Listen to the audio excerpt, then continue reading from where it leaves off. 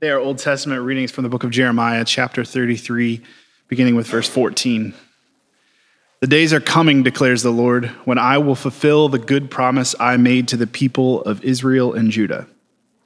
In those days and at that time, I will make a righteous branch sprout from David's line. He will do what is just and right in the land. In those days, Judah will be saved and Jerusalem will live in safety. This is the name by which it will be called, the Lord our righteous Savior. The word of the Lord. The next reading is from the book of 1 Thessalonians chapter 3.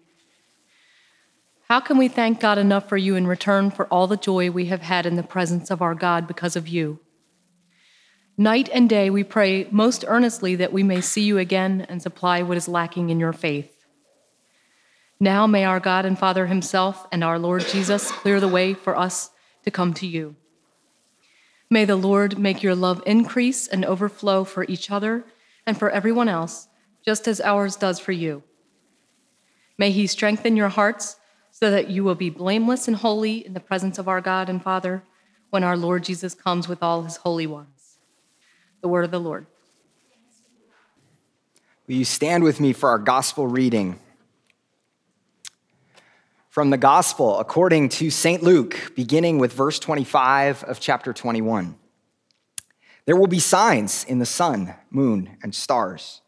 On the earth, nations will be in anguish and perplexity at the roaring and tossing of the sea.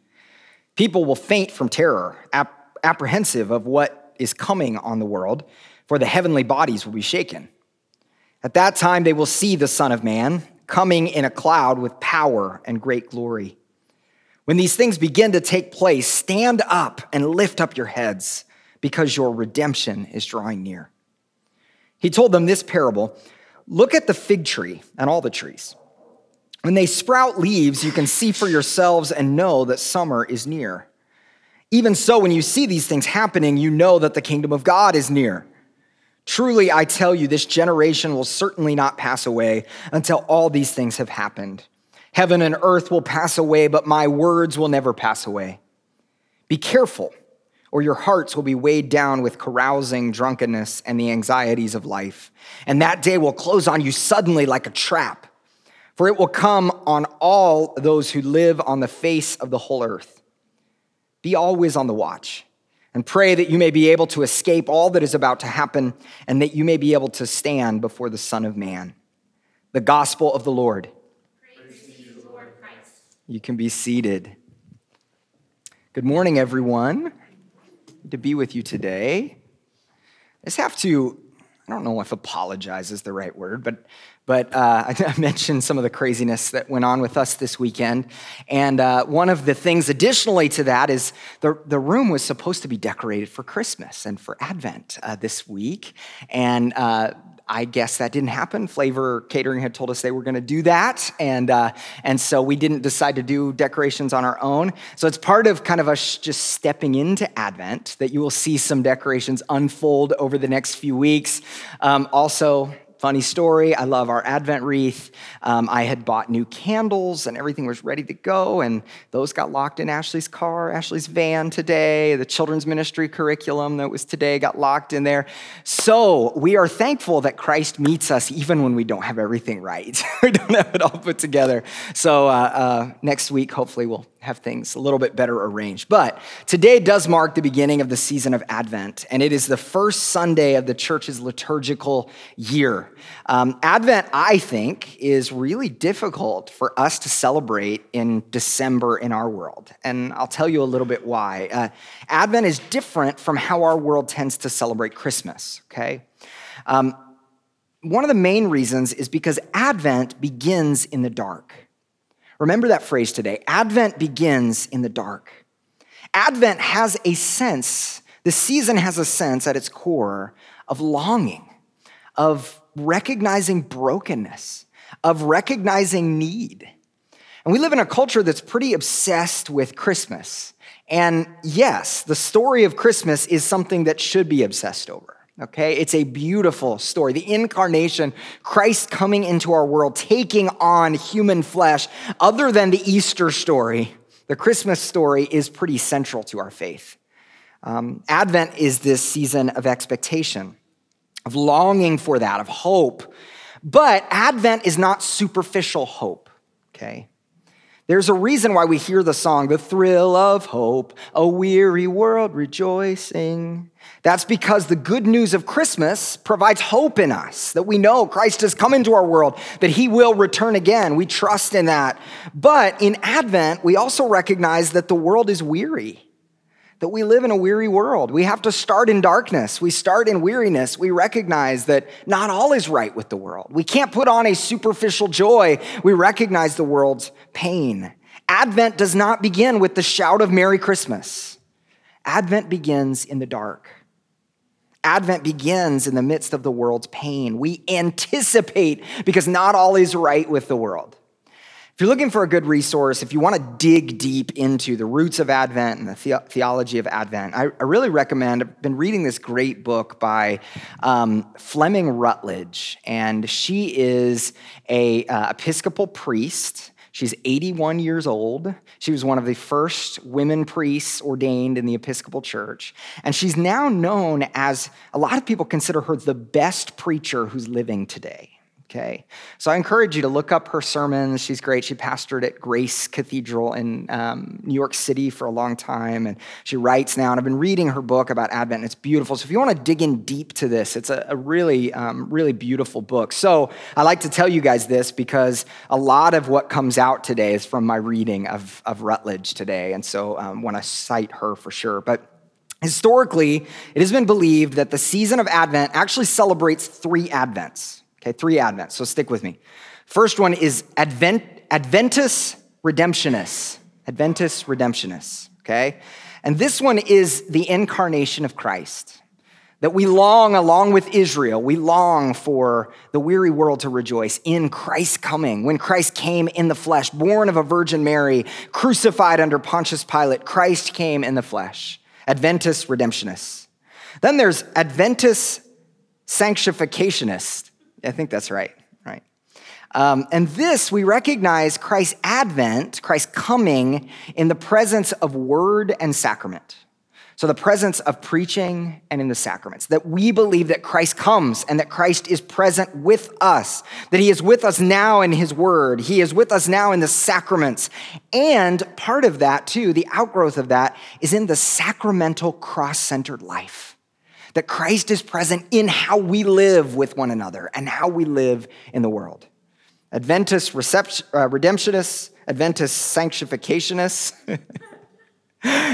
and Adventus Glorificamus. Adventus Glorificamus. This is the future coming in glory to be our judge on the last day. Okay? This is the one I think that feels squishy to us. Sometimes. We don't really know during Advent how to think about this, how to celebrate this. But as Christians, we hold to this great hope that he is returning, that the king will return and all wrongs will be made right, okay? We often forget this in this season, that Jesus will come again and judge the world. So we're anticipating during Advent. We're longing, we're anticipating, but we're not just anticipating Christmas presents under a tree. We're anticipating judgment. Think about it. We're anticipating judgment. That sounds harsh, but most of our passages in the lectionary have to do with judgment, not merriment, okay? But that's exactly what we're waiting for, is God to judge the world. Now, why? This is hard for us. Judgment has gone out of style. But I think the reason why we don't talk about judgment very much, the reason why this is hard for us, is we often have a misunderstanding of what we mean by judgment, what we think about as judgment. In contrast, we don't talk about judgment very much, but we do like this idea of justice, which is very close to the same word. Justice refers to the end result, and judgment is the process of bringing it about, okay? So everywhere we turn today, we hear people talking about justice, and justice is important. It's central, but you can't actually have justice without judgment. Justice in the biblical story is really the same word as righteousness. It's this idea of things being made right. But this righteousness is not first our righteousness, it's God's righteousness. So anytime we talk about righteousness or judgment or the world being made right, we're talking about justice happening, judgment coming in the character of who God is. Wrongs being made right in the character of who he is. We are judged by the God who desires to heal and love and restore us fully. So judgment is this idea of revealing brokenness in order for brokenness to be made right, okay? The reason why we don't like this word is because it means that all the stuff in our world, and actually the stuff in our lives, is being revealed. But it's actually what we're deeply longing for. We're waiting for healing, for a world made right. That's what Advent is about. It's more about judgment than it is about merriment. So what does that mean? Does that mean that Christians are supposed to be Grinches this time of year? No, not at all, okay? I saw a tweet this week that said, maybe during Advent, instead of saying Merry Christmas, we should yell to people instead, who told you to flee the coming wrath? No, don't do that. Don't do that. No, we can join in the merriment. We do. We celebrate. We watch Christmas movies, even the crappy Hallmark and Netflix ones. Ashley and I have indulged in some of those, right? We listen to Christmas music. So, and part of this is because Christmas celebrations in America, they do rumor Christmas itself. They do. They rumor this story. We can celebrate that. We can jump into that. It's beautiful to see our world in all of its brokenness during this time of year has some sense of opening up to self-giving, to loving one another. Yes, it's hollow a lot of times. Yes, it's superficial. Yeah, it's cheesy. But we can jump in and go, there's something about that that points to God's story. And that's true, and that's good.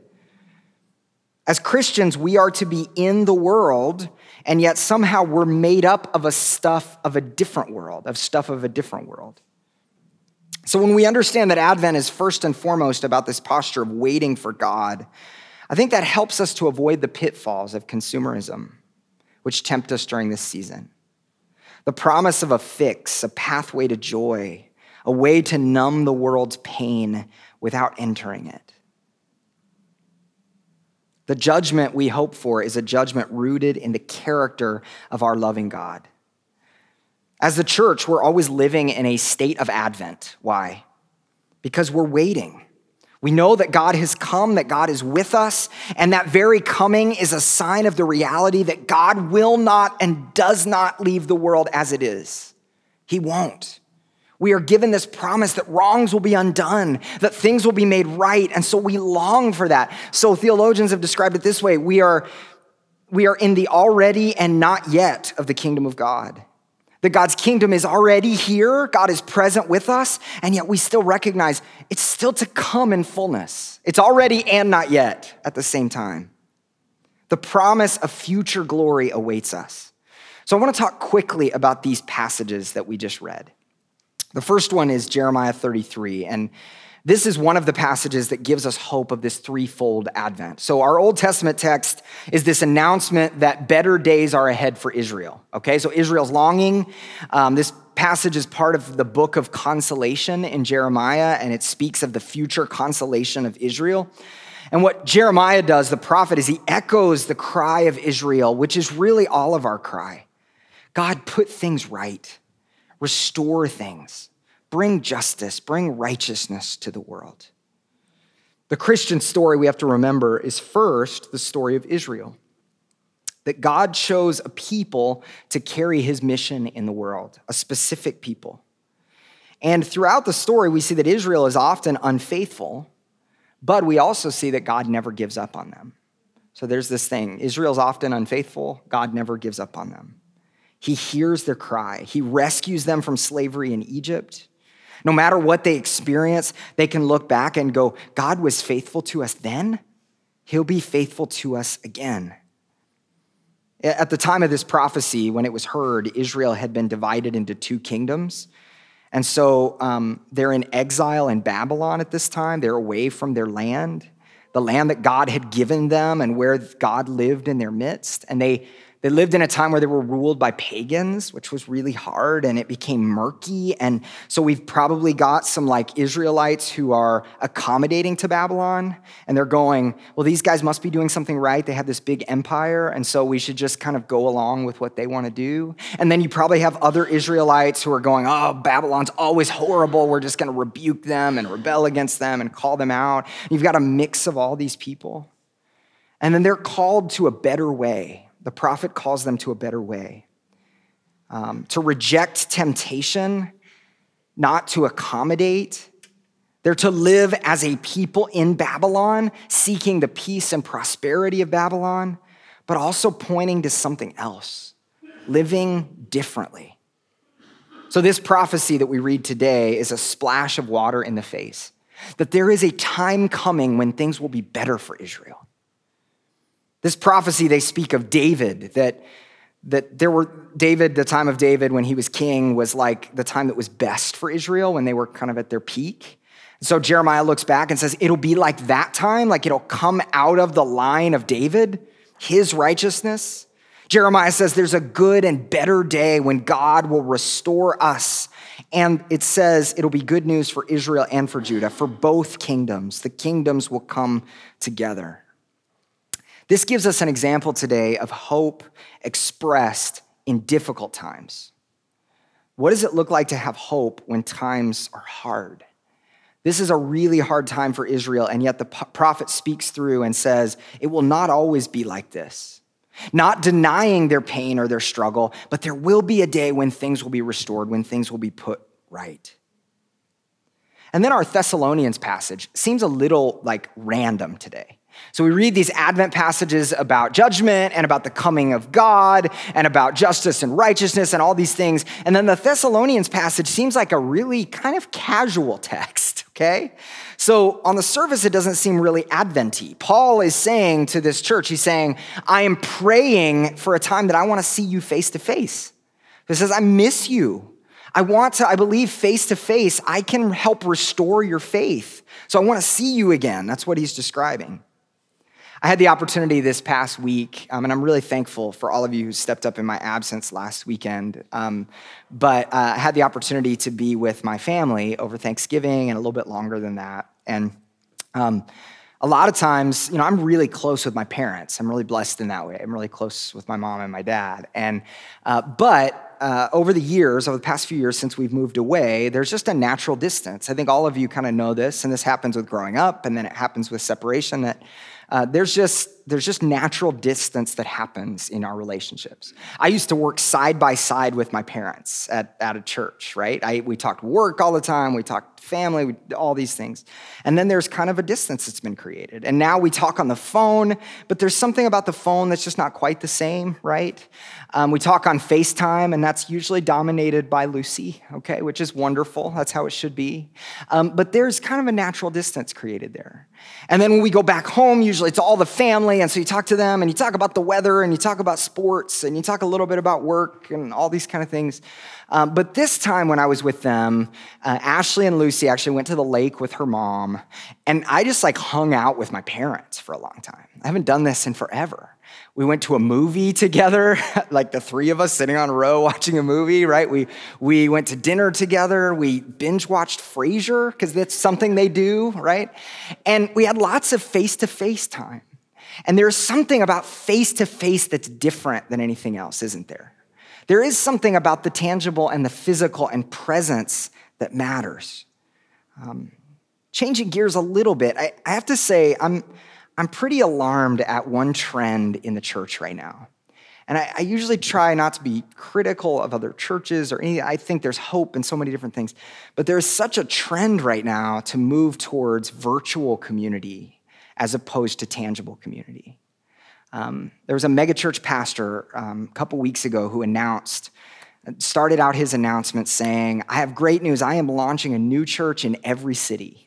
Okay, a new church in every city through this iPhone app. Okay, and he pulled it up, and basically it is their content from one church along with a virtual lobby where you can chat with other people. Okay, and I was pretty alarmed by this, and I can tell you why, but let me first just say that we record our sermons here, we post them online. I think social media can be really wonderful and beautiful. I think website, all that kind of stuff. Nothing wrong with inspirational Christian content or new technology. I love all of that. But if our story as the people of faith has this thing called incarnation at its center, that has to do with like physicality, with flesh and bone, with real life, there's something inherent to our story that has to have that piece to it, that has to have life-on-life connections. Real presence is important. In fact, I wonder if true restoration happens, I want to say only, in face-to-face real physical life. Real bread and wine, hearing the imperfect voice of the person next to you as we sing. Hearing a pastor who proclaims the word of God in your midst, giving real handshakes and hugs to one another. Virtual can be a supplement, but never a substitute. It can't substitute for real community. And I think Paul is saying this, not that they had a virtual world at that time, but he's saying, my letter is not enough. I want to restore you face to face. My letter is not enough here. From this passage, we get this sense even that when he talks about blamelessness and holiness, that stuff is communal, that it's not just individual, that the church is an organism, that somehow my faith and your faith are interconnected, that when we are in community with one another, that we impact one another, that our faith grows together. One of the ways that we bear witness to the fact that Christ is with us, and one of the ways that we anticipate his future return in righteousness and in justice, is when we stand with one another, particularly in suffering, in difficult times. That's one of the ways that we bear witness. Christ is coming again really and truly and physically and tangibly. And so when we live really and truly and physically and tangibly in the midst of suffering with one another, that bears witness, that anticipates that future day. And the churches that have understood this best throughout church history are churches that suffer and struggle, churches that have been under persecution.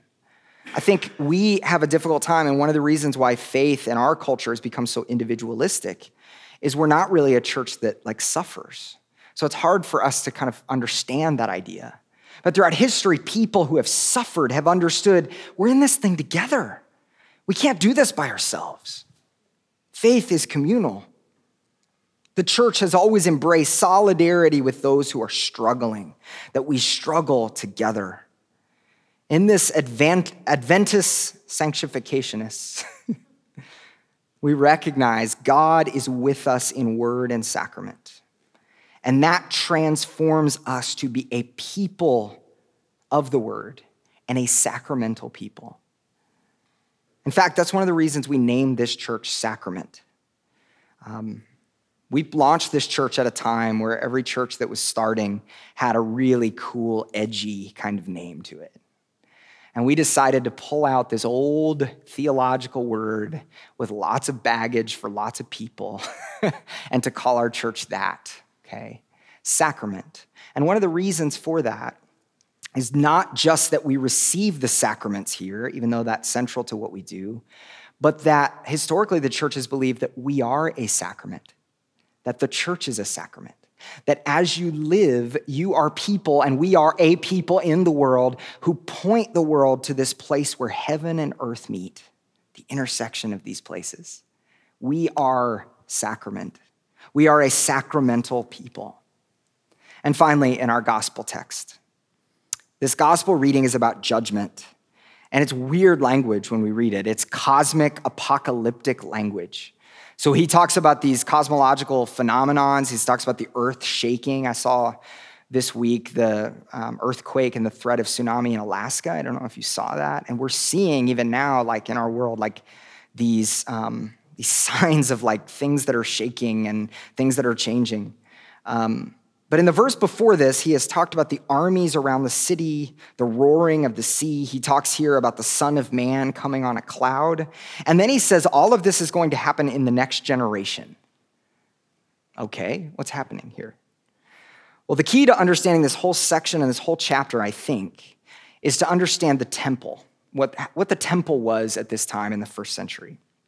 We don't see the whole context in our passage today, but in the section leading up to this, the disciples were commenting on the temple. We talked about this a few weeks ago. They're telling Jesus, wow, this temple is magnificent. It's beautiful. It's wonderful. And Jesus says to them, oh yeah, this temple that you see, it's going to be torn down. Like it's going to fall down.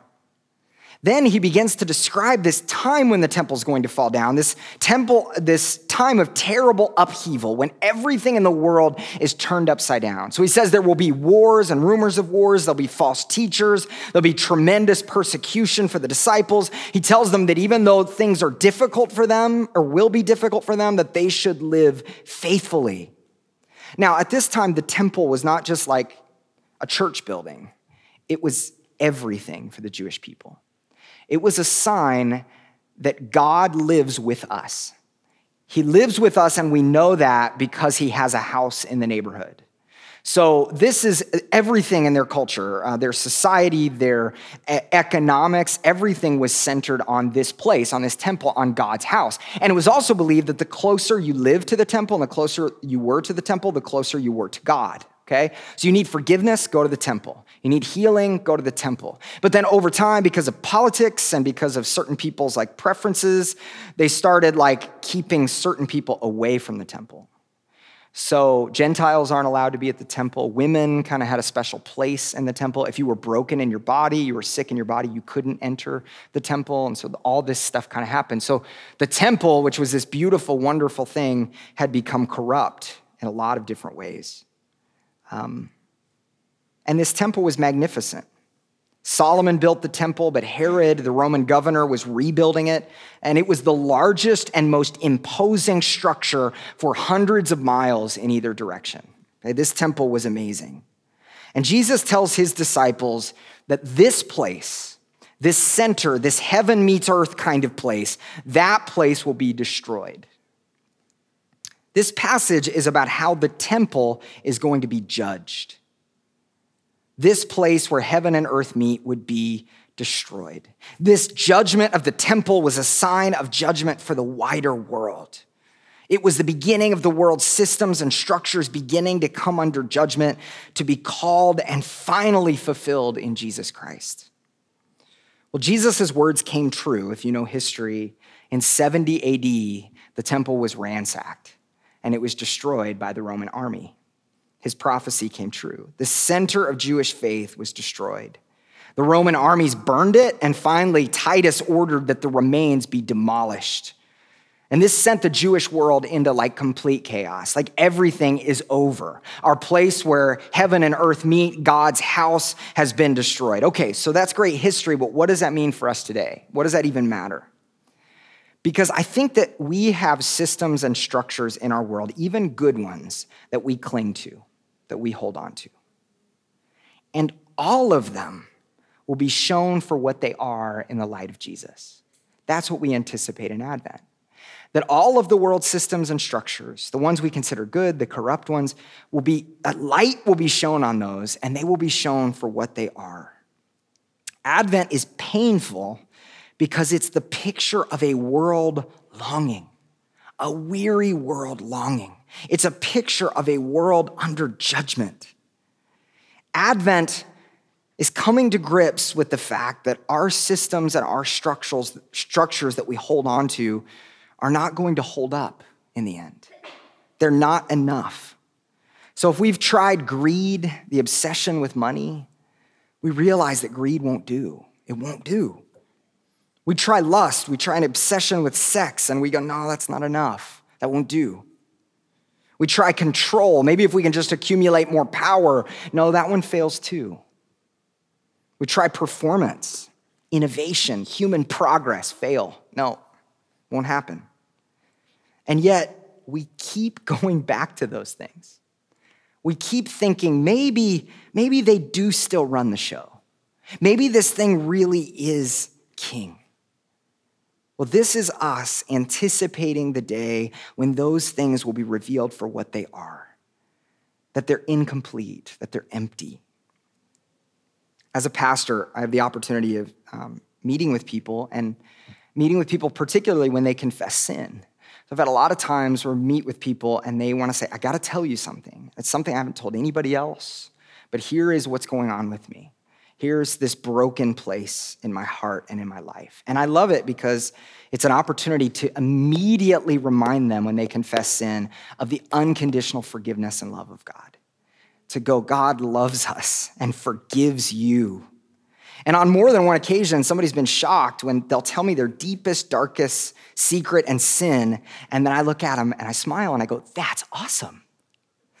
What? I'm not saying their sin is awesome, but I'm saying you just came to the fact that you realized that that thing is empty and hollow and you need help. That is a beautiful thing. That's an amazing thing that you've come to that place, that you've recognized that thing, that you've realized that this thing is making you sick and not making you whole.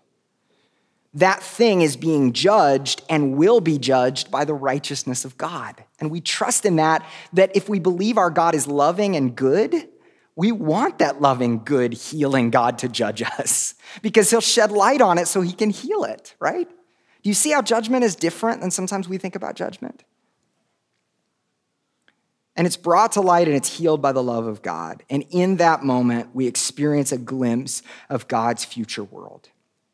In closing here, judgment is this idea of revealing something, of showing something for what it is for the sake of healing. I've talked about this at length. You guys have heard this, but I think it's good that if we're sick and we go to the doctor, if we have a broken arm even, right, it doesn't help us to hide it behind our back, right?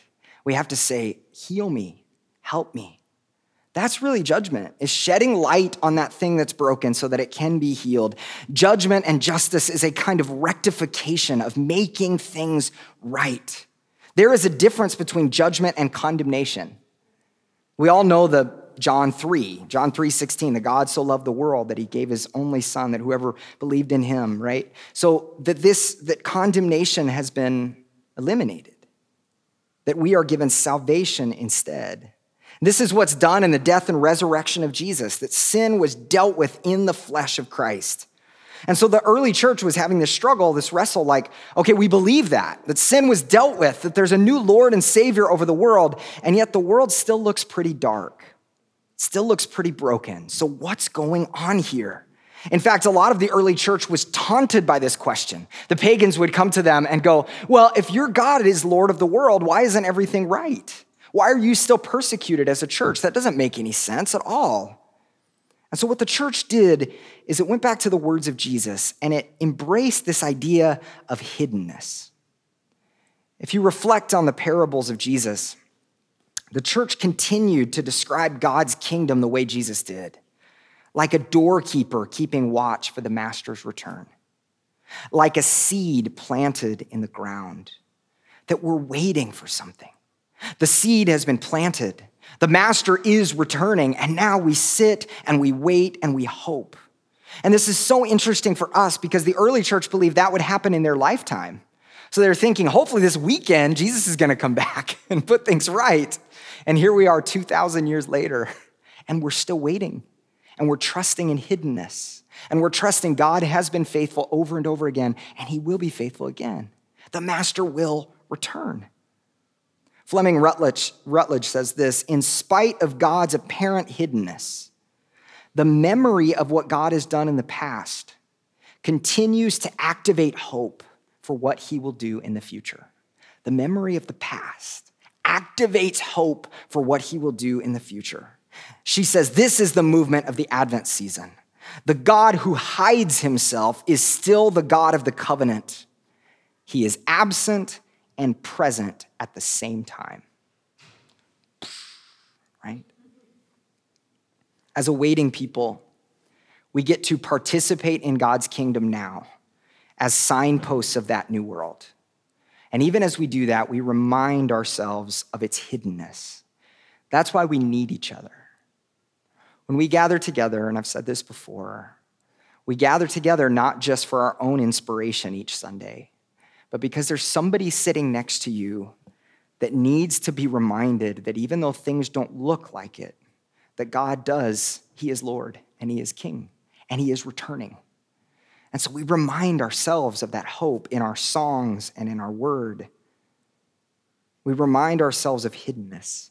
In the midst of a world of racism, poverty, suffering, war, hurricanes. We stand, the church stands, bearing witness to the God whose kingdom is now hidden, but will one day be shown for what it is. We bear witness in every act of forgiveness and love and compassion and faith. We stand with those in darkness. We bear witness and we wait. We are watchmen. We are watchwomen waiting. We are waiting for it with bated breath. We are standing on our tiptoes. We know the promise. We know the good news. We stand here in the midst of all that is wrong with the world, and we hold on to that promise, and we wait. And we long for the master to return. Christ has come. Christ is here. And Christ will come again. Amen? Amen. Let's pray. Gracious God, we thank you for your faithfulness.